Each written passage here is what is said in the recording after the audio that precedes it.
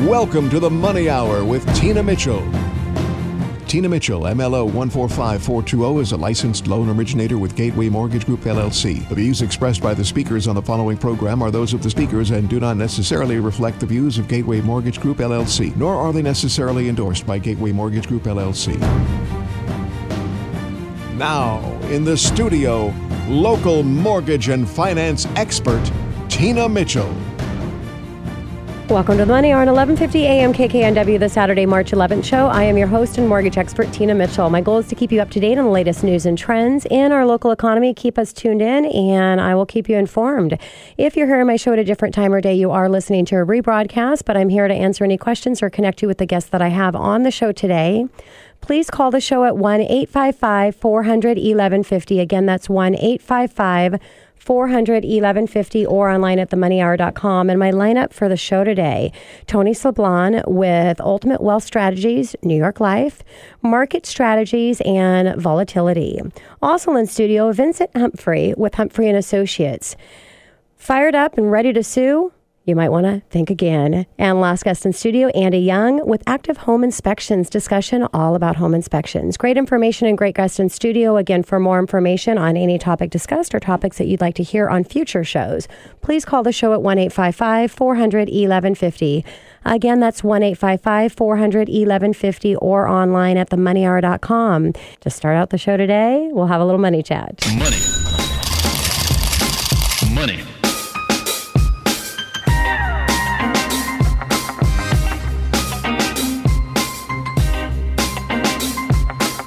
I recently had someone call in and ask about zero down loans and if they exist, and yes, they do. There are a lot of different grant programs out there available, some specific for first-time home buyers, some are not. I'm just going to talk about one because this is the most popular one that I utilize because it has the best guidelines available, best interest rates, and easiest options to be able to close, which is a key thing in this market right now, not on the zero down, but on another topic in financing. The financing that you choose to go into with can make or break your offer getting accepted. And it is a challenging offer right now because of the lack of inventory. With all the multiple offers, you might be making an offer on a home that 10 other people are making an offer on a home at the same time. If you're using a down payment assistant program or a grant program, your pre-approval letter does state that. It says that you're zero down utilizing grant funds, which can make your offer less appealing to the seller and the agent that's representing that seller and advising them what offer to accept. So it does make it more challenging. But I do want to tell you, if this is the program that you need to get into a home, it's a great program to utilize, and you'll find a home and get an offer accepted as long as you don't give up. It's just not going to be as competitive as some of the other offer programs would be. Now, you'd be utilizing most likely the Washington State Housing Finance Commission. And the Washington State Housing Finance Commission offers down payment assistance and tax credit to homeowners in Washington State. Now, the Home Advantage program is the one that I want to break down for you today for Money Chat. Down payment assistance up to 4%, so you can utilize a lower percentage down payment assistance, which is going to give you a little better interest rate. But I want to talk to those of you that don't have any money to come in with for a home for the down payment, and the 4% would cover the down payment that you would attach it to, which would be a 3.5% down payment FHA loan. So with the 4%, it would cover that. Plus, you're going to have a little bit extra that you can use towards closing costs and prepaids. Now, if you don't have the funds for closing costs and prepaids, which are typically going to run around 3% of the purchase price, you're going to need to come in with your own funds or some gift funds, or you'll have to try to negotiate that with the seller by possibly increasing the price that you're offering them to get them to agree to do that. Now, this down payment assistant grant program, it does have to be paid back. So it's paid at the time that you sell your home, or if you refinance your property at the time that you're refinancing to get into a better loan, you're going to have to pay that second off at that time, or at the end of the 30 years, that second mortgage is going to be due in full.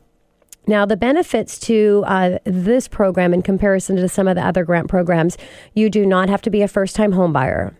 So you do have to be owner occupying the property, but you can own other property and, again, not required to be a first time.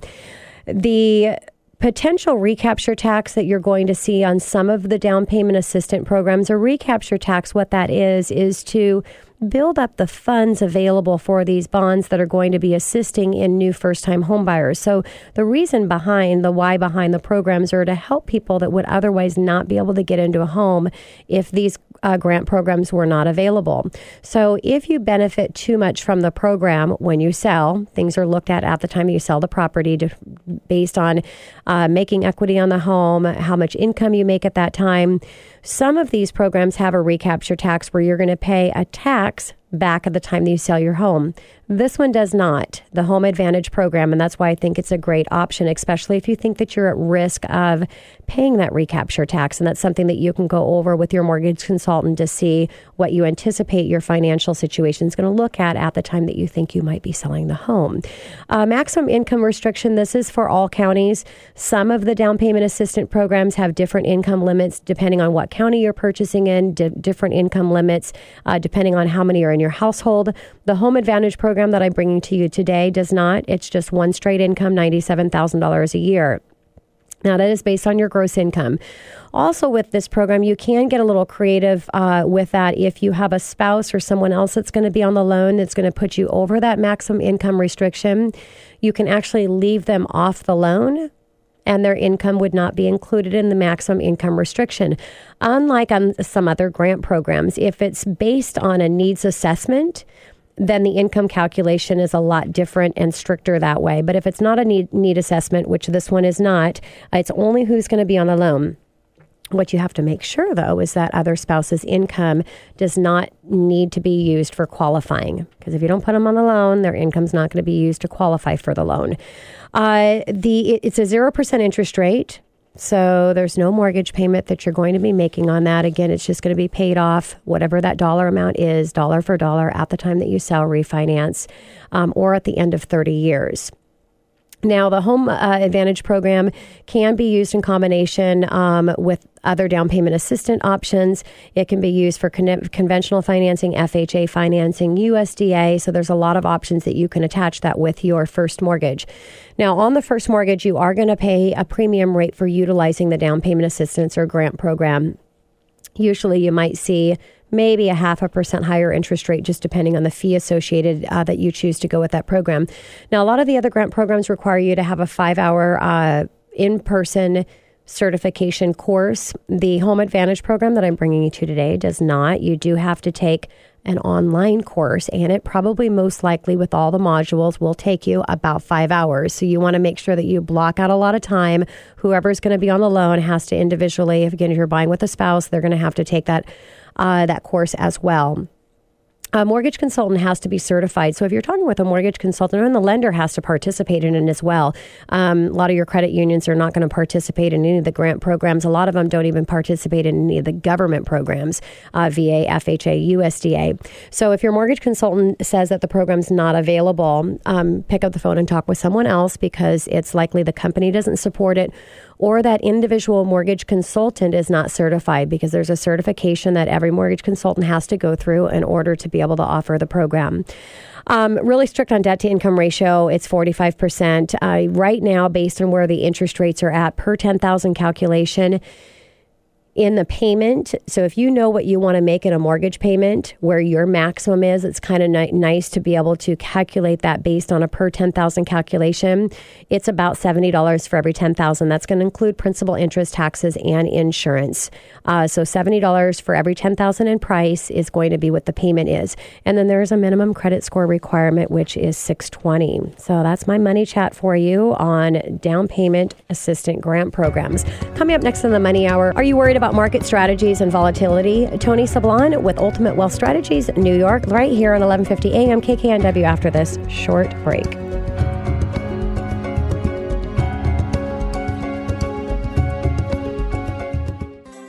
Are you near retirement? Recently transferred to a new job and wondering what to do with your old 401k? Are you interested in learning about how to create a defensive and offensive strategy for your financial plan? Tony Sablon of Eagle Strategies can help you analyze your current financial plan, life insurance, and investments. Tony Sablon has helped hundreds of individuals, families, and business owners bring clarity to their financial plan. This is Tony Sablon with Eagle Strategies. To learn more about my practice, call me at 425-586-0977 or reach me online at ultimatewealthstrategies.com. To receive a free consultation, call me at 425-586-0977 or reach me online at tonysablon at eaglestrategies.com. Again, that's 425-586-0977, or reach me online at tonysablon@eaglestrategies.com. The following material is presented for informational and sales purposes only and represents our understanding of generally applicable rules. It is not intended and does not set forth solutions to individual situations. New York Life Insurance Company, its agents, or employees may not give legal, tax, or accounting advice, and none is intended nor should be inferred from the information herein. Clients should consult their own professional advisors prior to implementing any planning strategies. This material includes a discussion of one or more tax-related topics prepared to assist in the promotion or marketing of the transactions or matters addressed. It is not intended and cannot be used by any taxpayer for the purpose of avoiding any IRS penalties that may be imposed upon the taxpayer. You're listening to The Money Hour with your host, Tina Mitchell, on Alternative Talk, AM 1150. Now, back to the show with local mortgage and finance expert, Tina Mitchell. Welcome back to the Money Hour with your host and mortgage expert, Tina Mitchell, right here on 1150 AM KKNW, the Saturday, March 11th show. I'm committed to providing you knowledge needed to be successful in every area regarding your finances. Knowledge is power, and that's what you'll receive from listening to the show today. If you're hearing my show at a different time or day, you are listening to a rebroadcast, but you can call the show at 1-855-400-1150 or online at themoneyhour.com to ask any questions to my guests that I have in studio today. Right now, I'm going to have a conversation with Tony Sablon with Ultimate Wealth Strategies, New York Life, market strategies, and volatility in the market. Tony, thank you so much for coming back in studio. Yeah, thanks for having me, Tina. And a little bit about Tony. Tony Sablon is an advisor with New York Life. He is also the founder of Ultimate Wealth Strategies based in Bellevue, Washington, focusing on life insurance, investment, retirement, estate planning for you, your family, or small business to identify your life goals and motivations. He has a vast team of specialists that will help you meet your goals. Not only does he enjoy helping people with their financial goals and dreams, he is also passionate about the community through his involvement with a variety of nonprofits. And something that's unique about Tony is that he is a mixed martial arts coach at AMC Pancration in Kirkland, Washington, training alongside current UFC champions, one FC champion, and other world-class fighters. So, Tony, it's not only do you help people with their finances and putting a good financing plan, but you can actually help them in self-defense. Yes, yeah, we can. That's awesome. Our topic today, I think, is a great one, market strategies and volatility. And it's a really interesting topic, and I'm sure a lot of my listeners are asking, when is the right time to invest?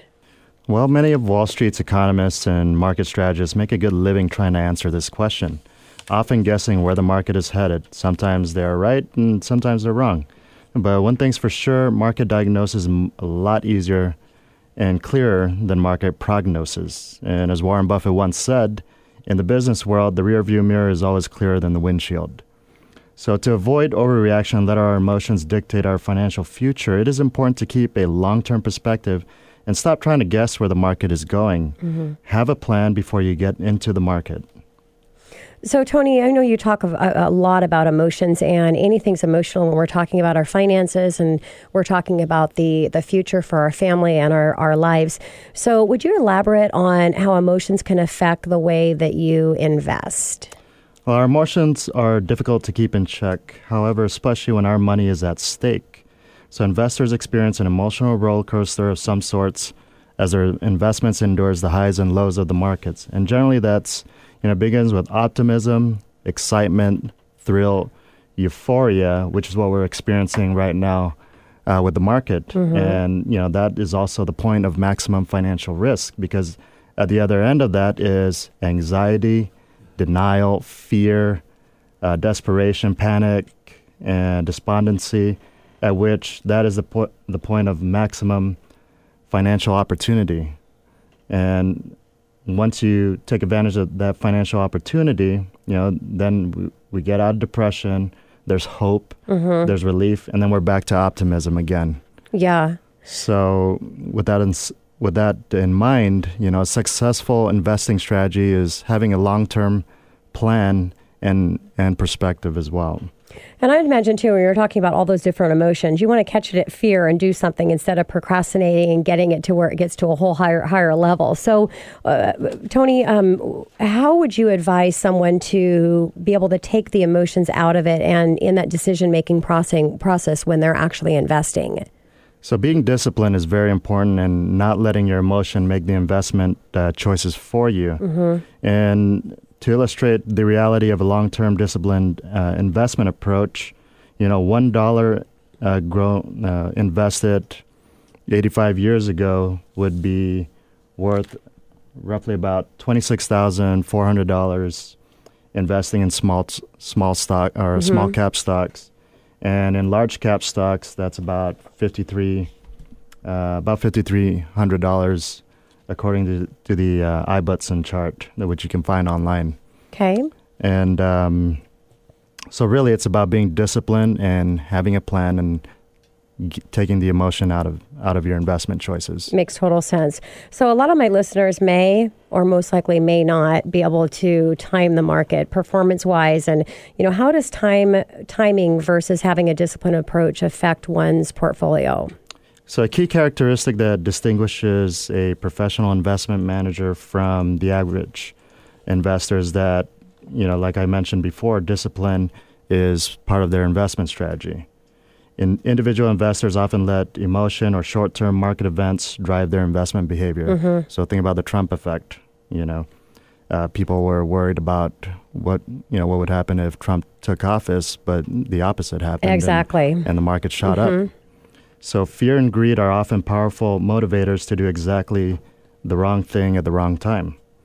And according to a recent study conducted towards the end of last year, over a 20-year period, the average investor achieved less than half of the annual returns versus professional investors.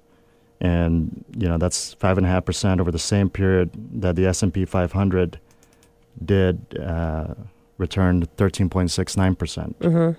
So, and, past performance does not guarantee future results. Exactly. It was interesting after the elections because I always show the bond market and helping to educate clients on interest rates and what interest rates have done, since we can't predict what they're going to do in the future. But right after the election, the bond market just tanked. And as I tell my clients, if you watch the stock market, normally the bond market's going to work opposite of it. So yeah, you just don't know because you would have thought it would have been the opposite.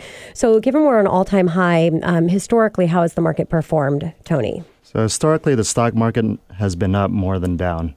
And after a lengthy bull market, some people tend to lose sight that their investments might actually generate negative returns. And this exemplifies the importance of maintaining realistic expectations about your investments, especially if returns move closer to their historical averages. And given that we don't know where the market will be 2 years from now, should you be prepared to stay invested? The market has been up 12% or more about 50% of the time since 1926, and it has had positive returns 73% of the time, but it's also been negative roughly 27% of the time. So the market can help provide the growth engine investors need to provide future income and combat inflation, but since no investment is without risk, you need to be prepared to endure market fluctuations and slumps and understand that there are reasons for them. And historically, once the reasons are addressed, the market bounces back. And that's why it's important for investors to keep a long-term perspective. Just like purchasing a house, you lose money in real estate when you're forced to sell in a bad market, or you get scared in a bad market. You've got to hold and get through those times and take that emotion out of it. A little bit different when you're talking about your money than you are your home, but same philosophy. So what are some basic of investing to begin in the design process, Tony? So the basic tenets of a successful investing strategy are asset allocation, diversification, rebalancing, working with a financial professional, and diversifying your investments in the different types of investment vehicles available to you. So let's talk about asset allocation. So asset allocation is essentially building a diversified portfolio that combines the other major asset classes, and that's equities, which is stocks, fixed income, which is bonds, and cash equivalents, which is cash. Okay. Right? All asset classes do not perform alike, and one asset class may fall, the other may rise, and that's what helps keep your portfolio at a really steady upward trend, Sure. rather than going through the ups and downs if you're heavily invested in one asset class. So what about rebalancing? So rebalancing is essentially taking the winners and investing in the losers from the previous year. Because if there's what we call a Kellen chart that shows the historical performance year over year over the last 10 years of the different asset classes, and you'll find that winners in one year aren't necessarily the winners the next year. Sure. So it would make sense to sell high and buy low, which is essentially what you're doing with rebalancing. Okay, and really important, diversification.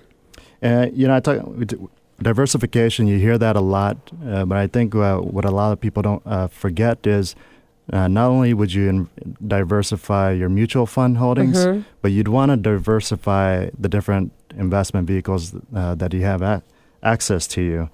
And that could be in stocks, bonds, cash, real estate, life insurance, annuities. They all perform differently in different market classes. So it makes sense. Like if you wanted a bulletproof financial plan, then it would make sense to be diversified in all of those. In all of those, yeah. And not just your individual portfolio. Exactly. You definitely don't want to have everything in one asset class, and ideally you've diversified in all of them. So why is it important, Tony, to work with a financial professional? Well, according to I know why it's important. Tell my listeners. According to a recent article by U.S. News, a big part of it is crisis management. So transitioning the management of your portfolio from a spouse or an heir, having a financial advisor makes that seamless and easy. A second reason is, someone else to crunch the numbers. You probably want to focus on something else in retirement rather than opening up your retirement and then watching Bloomberg each day. Sure. You'd rather be golfing, working on a new hobby, starting a new business. But just having someone else to crunch the numbers frees you up for the more important things in your life. The third reason is guarding against cognitive declines. So, even if you are a wealth building expert, you may not be able to properly manage your portfolio one day in the future. So you could experience cognitive or physical declines or other health problems that would render you unable to properly manage your money. Fourth is just having a second opinion on your spending plan.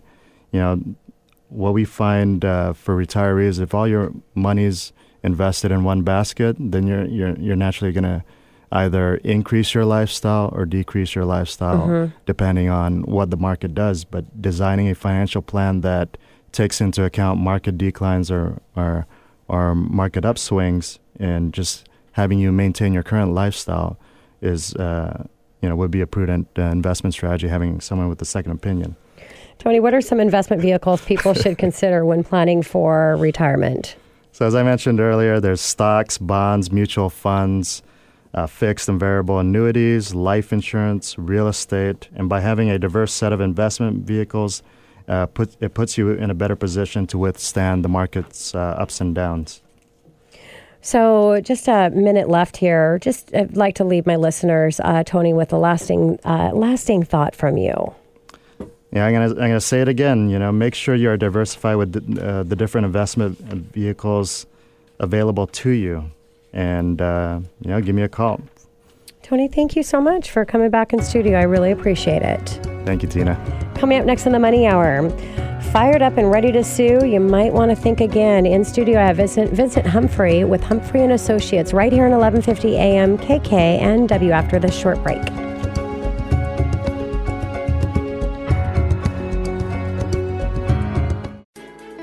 Never imagined your marriage would be ending? Not sure if you're going to be the weekend parent? How long is the divorce process going to take, and who can you trust? The attorneys at Humphrey & Associates understand that these are just a few questions that may be going through your mind. You're not alone, and they've helped many people in your same position. Their mission is to serve you while you get through this difficult time.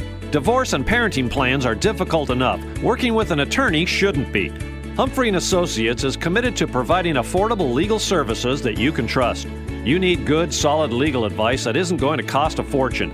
Worry no more. To schedule your free consultation, just call 206-946-8580 or go online to halegalteam.com. Hi, this is Vincent Humphrey. Go ahead and give us a call today at 206-946-8580, or you can reach us online at halegalteam.com. Again, that's 206-946-8580, or online at halegalteam.com. Love to hear from you. Go where you want, when you want. With a Banner Bank connected checking account, you can use any ATM in the world for free. That's any ATM, anywhere. Think of it as your freedom to explore. Banner Bank. Let's create tomorrow together. Unlimited surcharge rebates from non-banner-owned U.S. ATMs. Banner Bank. Member FDIC. Equal housing lender. You're listening to The Money Hour with your host, Tina Mitchell, on Alternative Talk, AM 1150. Now, back to the show with local mortgage and finance expert, Tina Mitchell. Welcome back to the Money Hour with your host and mortgage expert, Tina Mitchell, right here at 1150 AM KKNW, the Saturday, March 11th show. I provide you news on everything money, fresh information, and market trends on conditions in our local economy. If you're hearing my show at a different time or day, you are listening to a rebroadcast. You can call the show at 1-855-400-1150. Again, that's 1-855-400-1150, or online at themoneyhour.com. And right now in studio, I have Vincent Humphrey. He's attorney with Humphrey and Associates, and we're going to talk about making sure it really is a good idea to sue before you go in that direction. And Vincent, thank you so much for joining me back in studio. Glad to be here, Tina. Thanks for having me. And a little bit about Vincent. Vincent Humphrey is attorney at Humphrey and Associates, PLLC, which focuses on family law and civil litigation. His passion is in bringing justice and clarity to those in need. His experiences allow him to work well in many different situations, and a service-first mentality also gives him the break past through the allows him to break past through the toughest scenarios. Vincent holds a Juris Doctor degree from University of Idaho College of Law and a Bachelor of Arts degree from the University of Washington. He has advised executives from Fortune 100 companies as well as the working man and woman at the local grocery store. Vincent participates in a variety of legal organizations in King County where he mentors other lawyers and is interested in helping good people going through tough situations. And that's really what the show is about today, because we're kind of talking about why not to sue or whether it makes sense to. And we're talking with an attorney. So let's get right into it. Typically, Vincent, how do you handle the question, what are my chances? I would like to start off with a quote. Can I do that, Tina? Oh, of course. Okay. I love getting quotes from you. Yeah. All right. So the quote goes something like this: discourage litigation, persuade your neighbors to compromise whenever you can. Point out to them how the nominal winner is often a real loser in fees, expenses, and just a waste of time. So as a peacemaker, the lawyer has a superior opportunity of being a good man. There will still be business enough. That was said by none other than Abraham Lincoln. I love that. Yeah. I mean, prior to even that question, we were chatting a little off air about, how do you get business, right? When you're coming in and always sharing how not to sue. And even that last little bit, I think, makes perfect sense, that there's business enough. There's enough that's going on. And so I think today's show is just great. And in that question that you ask, what are my chances? That's really a loaded question, because there's, am I going to win? How much is this going to cost? Yes. What should I do? And so there's all sorts of different facets to that. And typically when I hear that question, I try to peel back those layers and figure out, all right, where is this coming from? Because the reality is, you're going to, regardless of what your situation is, the best that you can have with a lawyer is that they are your advocate. Yes. They're not the one wearing the robe. Yes. So if this is going to go into litigation, your best case scenario is still going to be presented in front of a man or a woman in a robe, and they get to have the final say. And then the variations of what could happen are so far out there. So I think a good attorney, what they will do, and if they're worth their salt, will try to analyze where the client is coming from and won't try to lead them astray out of either some sort of personal gain or some gain to the firm to say, here are the chances in my experience, but hey, we don't know. Yeah, you never know, and kind of you can't. I would imagine as an attorney, you can't tell them what to do, but just to kind of help direct them in the way that you think might be best suited. To the listener out there that has the attorney that says, "I guarantee you, this is the results you're going to get when we step into that courtroom." My advice is to run. Exactly. Run fast. They don't know what they're doing. So, Vincent, and if you've got somebody that's messed you up, and legally speaking. Should you try to talk to them before lawyering up? Yeah, that seems like really, a basic concept. And I'll say you absolutely can, and you should. If you can stomach it, talking to whoever it is that wronged you in some way. Yeah. I mean, I can't tell you how many times people come to me with my neighbor blew his leaves onto my yard, or, I know Crazy. They did this because of that, or they took this from me. Maybe they didn't know it was yours, right? Now, you can pay me and we can have this conversation and we can explore, well, how do you know your neighbor? Did you see your neighbor blow the leaves? Did you see him take? Yeah, while the clock is running, right? Go talk to them. Simple advice, probably that you've heard from a parent or a teacher, to say, well, did you talk to that person? That right there, I mean, a lot of times emotions can get elevated and assumptions can be there. Sure. But when you go into the legal field, right, we don't base our opinions on speculation or a hypothetical that may or may not have happened. We need to know, well, what happened? What happened next? Did you talk to your neighbor or to your spouse or to your coworker? So taking that advice, I think, will go a long way and can save you so much money. And if you can just take that time to, take a breather. You can figure it out and work it out. Yeah. And if not, obviously, right, that's what attorneys are for. We'd be more than happy to talk to you about it. But have that conversation first. You're only doing yourself favors. Makes sense. So, Vincent, what would be a tip in preparation for somebody that wants to come in and have that initial conversation with you to see what the next step should be? One of the things I think to everybody listening that you should know about working with an attorney, doesn't matter what really kind of the field is, right? From family law, we do a lot of family law, to real estate, to intellectual property, on and on. A couple things to know. One, if you're going to see an attorney, you need to be organized, period. Yeah. You're going in there and you've got papers. I think this is the email. Hold on a second. Where is that text message? It's here somewhere. And they're staring at their clock or their watch and saying, okay, hopefully this man or woman gets it together. So having all of your ducks, chickens, cows, whatever it is, having them all in a row, right? And having them lined up. And not only lined up, but lined up linearly, right? Okay. What happened first? Yeah, what happened second? I mean, that's one of the things that can be really frustrating in dealing with, anybody, your interactions in the legal field, because we want to know, hey, what happened?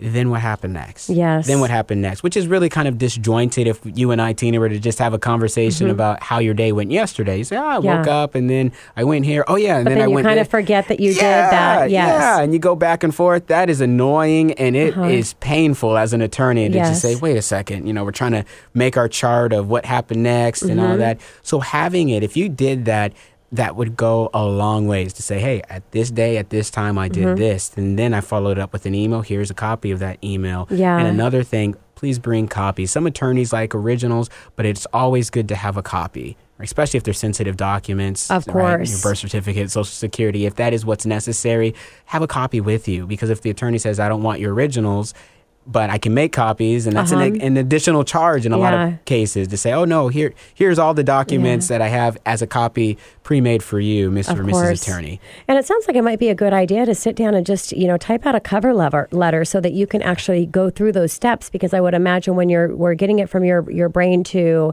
the page, that you could really pick some things up, and that could help to organize it. Yes. And much easier, obviously, for your client, and like you said, a lot less expensive and better for you and helping them through that process. Totally agree. So, Vincent, sometimes it's just about the principle of things. I'm sure some of your clients say that. How dangerous could that mindset be?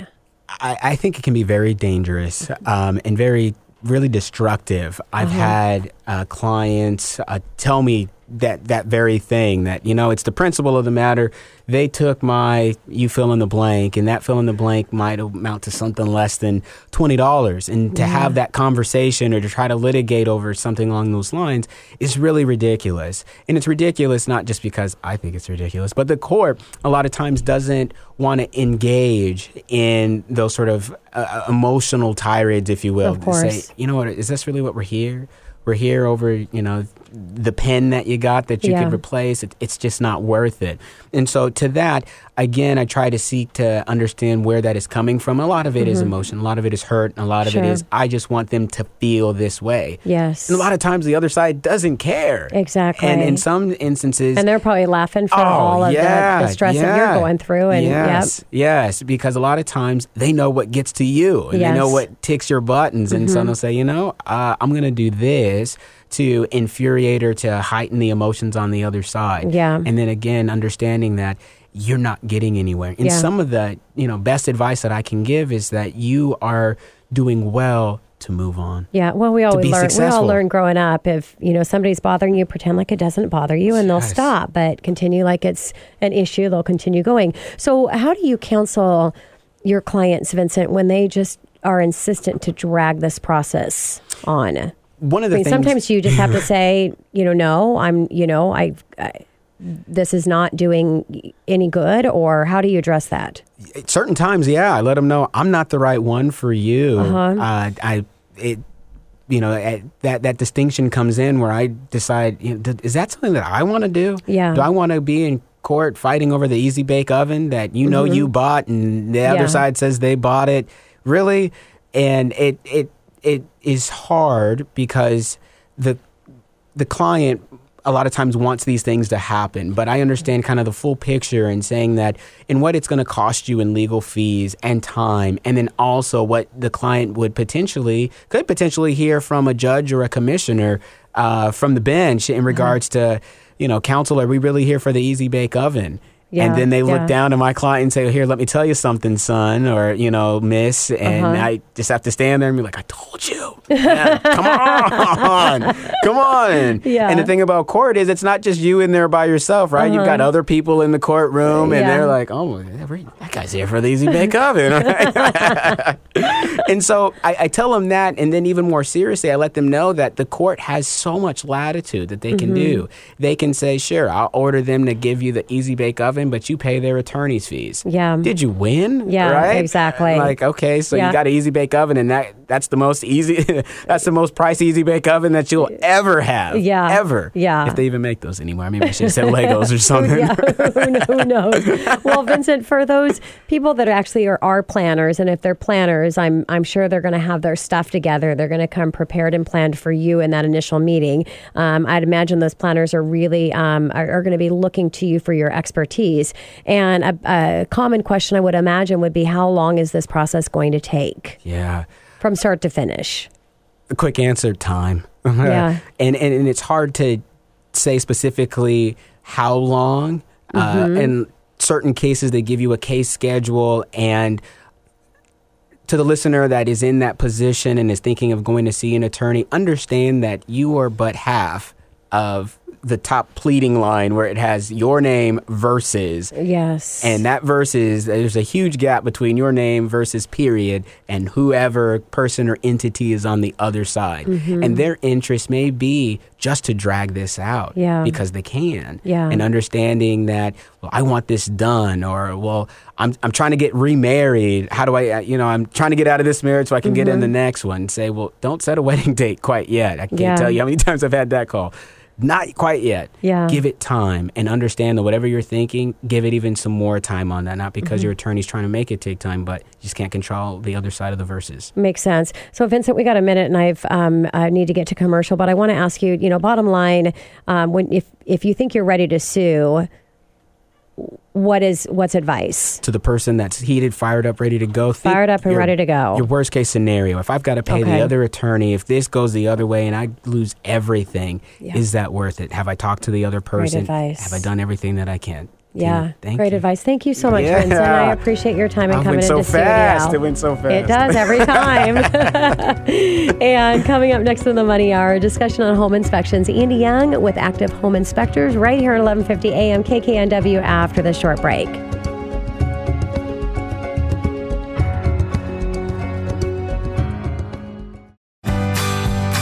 Go where you want, when you want. With a Banner Bank connected checking account, you can use any ATM in the world for free. That's any ATM, anywhere. Think of it as your freedom to explore. Banner Bank. Let's create tomorrow together. Unlimited surcharge rebates from non-banner-owned U.S. ATMs. Banner Bank. Member FDIC. Equal housing lender. You're listening to The Money Hour with your host, Tina Mitchell, on Alternative Talk, AM 1150. Now, back to the show with local mortgage and finance expert, Tina Mitchell.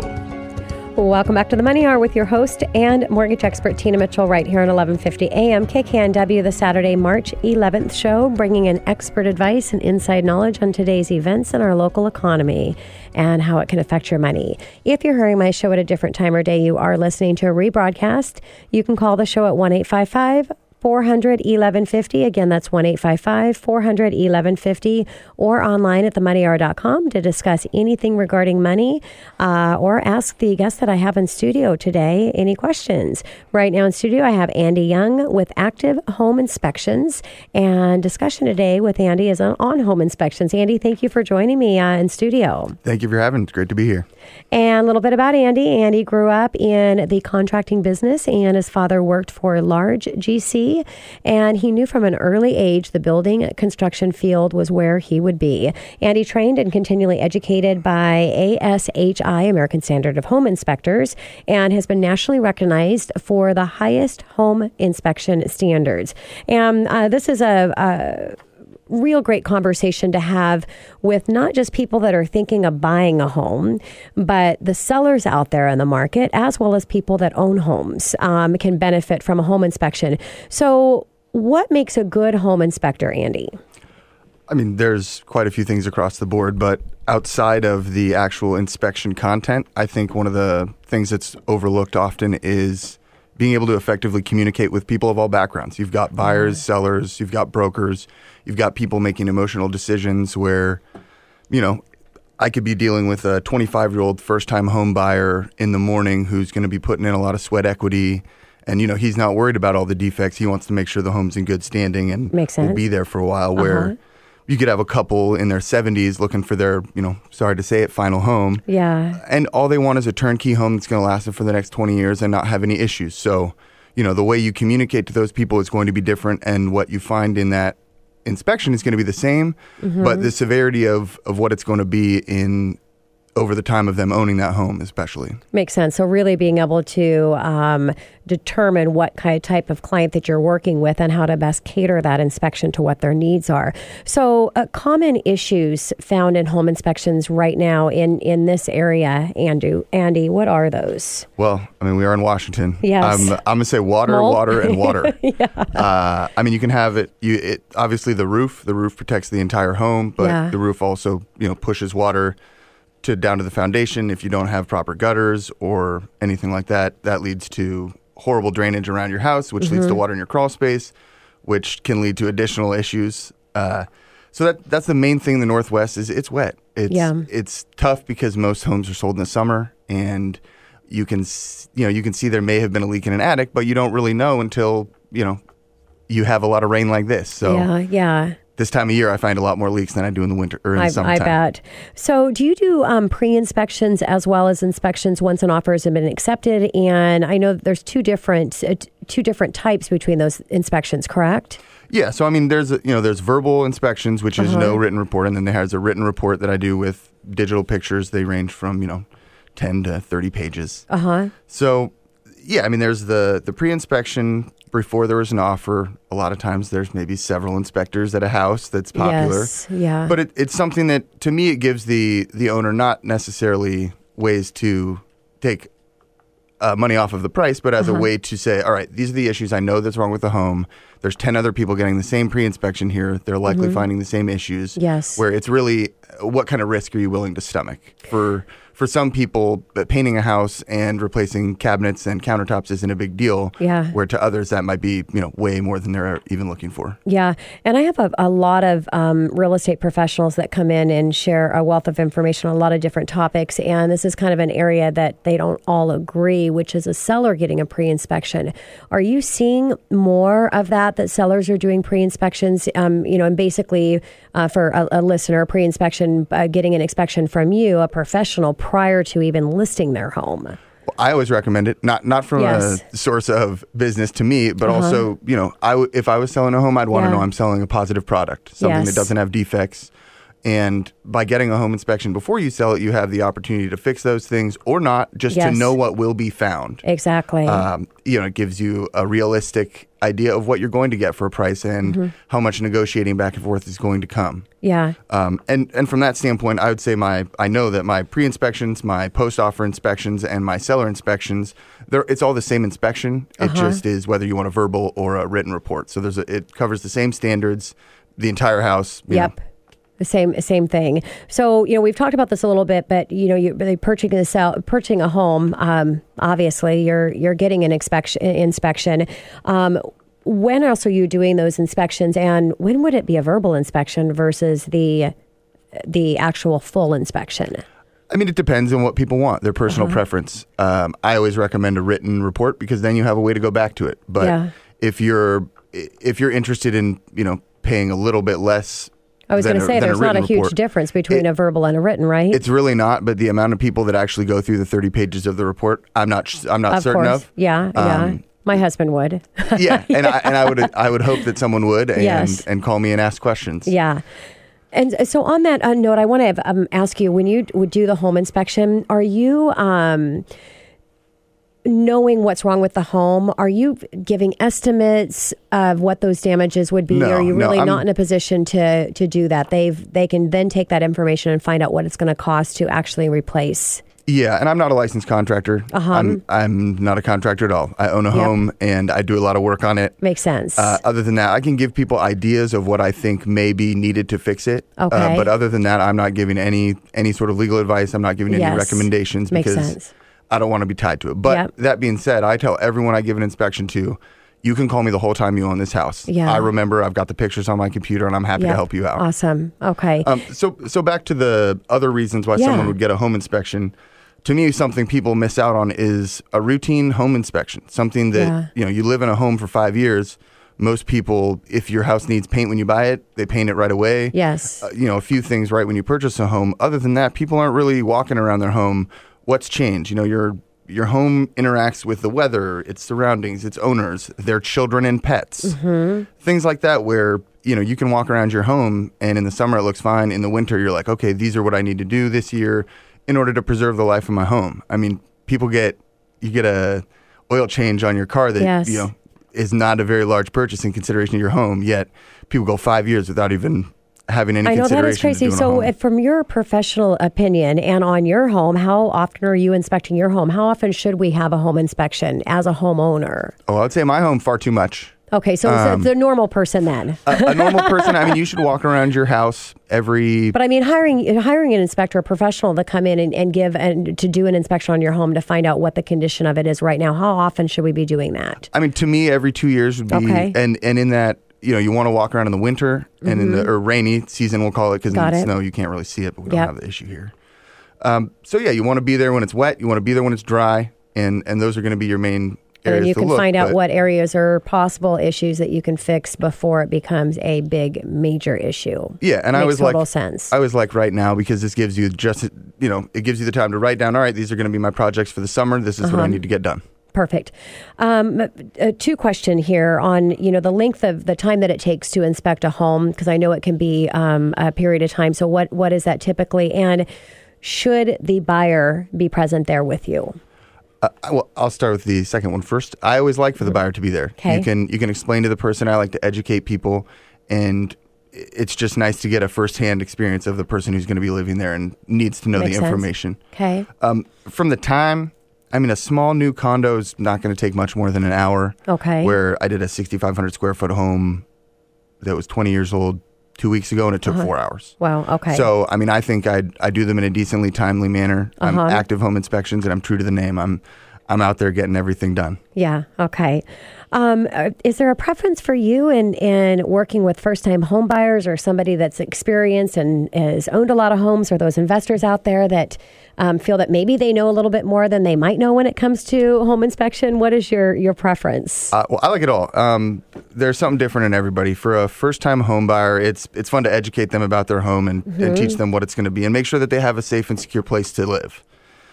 Dealing with people that have purchased a home before, not necessarily from an investor standpoint, but they've been through it before. Hopefully they're less scared. That's not always the case. Yeah. And then from an investor standpoint, they look at a house a lot differently than they would someone who's going to live in it. It's not an emotional decision for them. So that can be a little bit more of a relaxed inspection, but it's just as intense for me. I'm still looking for everything that's wrong. Well, but like you said at the beginning, that you're really finding out where that client's at, what space that they're in, so that you can manage that inspection process and the emotional piece around it. Because I would think actually somebody that's already owned a home, they actually may be more scared because they've had a bad experience and they should have done something that they didn't. Now they want to make sure that they're doing it correctly. What makes you stand out, Andy, as a home inspector? I mean, I know you're a special guy. I want my listeners to. Well, thank you. I mean, I think it shows when I do an inspection. I love inspecting homes. I love real estate. I love homes. And this is fun for me. I like getting in the dirtiest places of your home, your attic and your crawl spaces. That's crazy. I know it is, but that's where the majority of things are found. When I can't get into your attic, which is unfortunate for me, I do have a thermal image camera, which I know not all inspectors use, so that I look for large changes in temperature, possibly sources of leaks and things like that. So just another area that I can use technology to be a more efficient inspector. So right now, Andy, in this market, in this time that we're in, is there anything different that's happening with home inspections, or things that you're looking more for, or what's happening in the inspector world? I mean, the inspector world itself is getting more and more defined of what our standards are and what we look for. To me, there's a standards of practice that we follow. There's also above and beyond what I would want in a home, not what I would want in a home, but what I would want from a safety standpoint in a home, and would I put someone that I know and love in this home. Yes. So I never answer the question, would I buy this home? Because I'm not usually in a market for a home. Yes. Well, and I always say, I just kind of joke, if you want to know what's good about the home, call the listing agent. If you want to know what's bad about the home, that's why you have an inspector. True. Because that's what you're getting paid for, is to really come in and look for the things that can be an issue.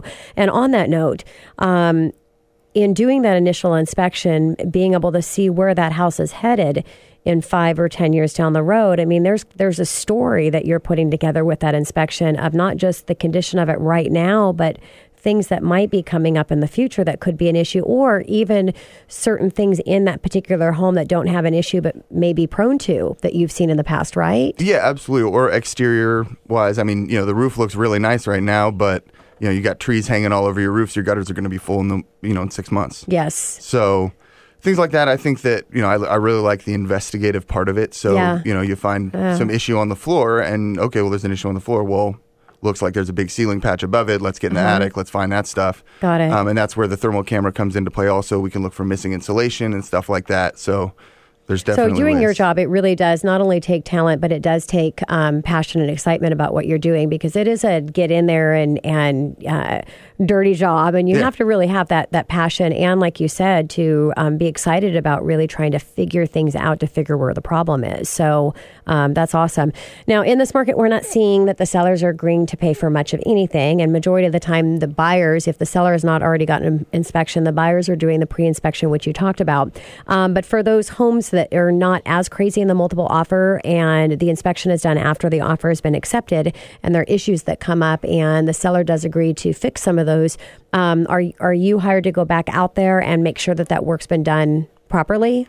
Yeah, and from that standpoint, it is still a visual inspection. I'm not tearing any walls apart, nor am I a licensed contractor. But I've definitely done that from time to time. You go out and take a look at stuff. I like to do it on homes that I've done the original inspection on, because then I have a form of reference. Makes sense. But other than that, yeah, absolutely. And people do it when they get stuff remodeled. They'll have me come look before and after and things like that. Yeah. So yeah, it's just another source of professional advice. So if you're listening to the show right now and you hire Andy as your inspector, or whoever that inspector is, it's really not a one-time deal, but this is your inspector that you're going to have for the life of that home and possibly, moving forward with your new properties. They know the home. That's the person you bring in and kind of do that re-inspect every couple of years to make sure that you're taken care of and your home's taken care of, because after all, this is the roof over your head and your family's head, and you want to make sure that it's safe. Wrapping up, Andy, what do you do in your free time when you're not doing all these home inspections? Oh, man. Well, I like to travel around with my wife, whether it be abroad, locally. There's a lot of cool stuff to do around here. I enjoy real estate. I like to golf, snowboard, and just picked up some fly fishing. Oh, that's awesome. Andy, thank you so much for coming in studio. It was a real pleasure. And this is your host and mortgage expert, Tina Mitchell, signing off for the day. Enjoy the rest of your weekend. I'll be here same time, same place next Saturday, right here at 11:50 a.m. KKNW.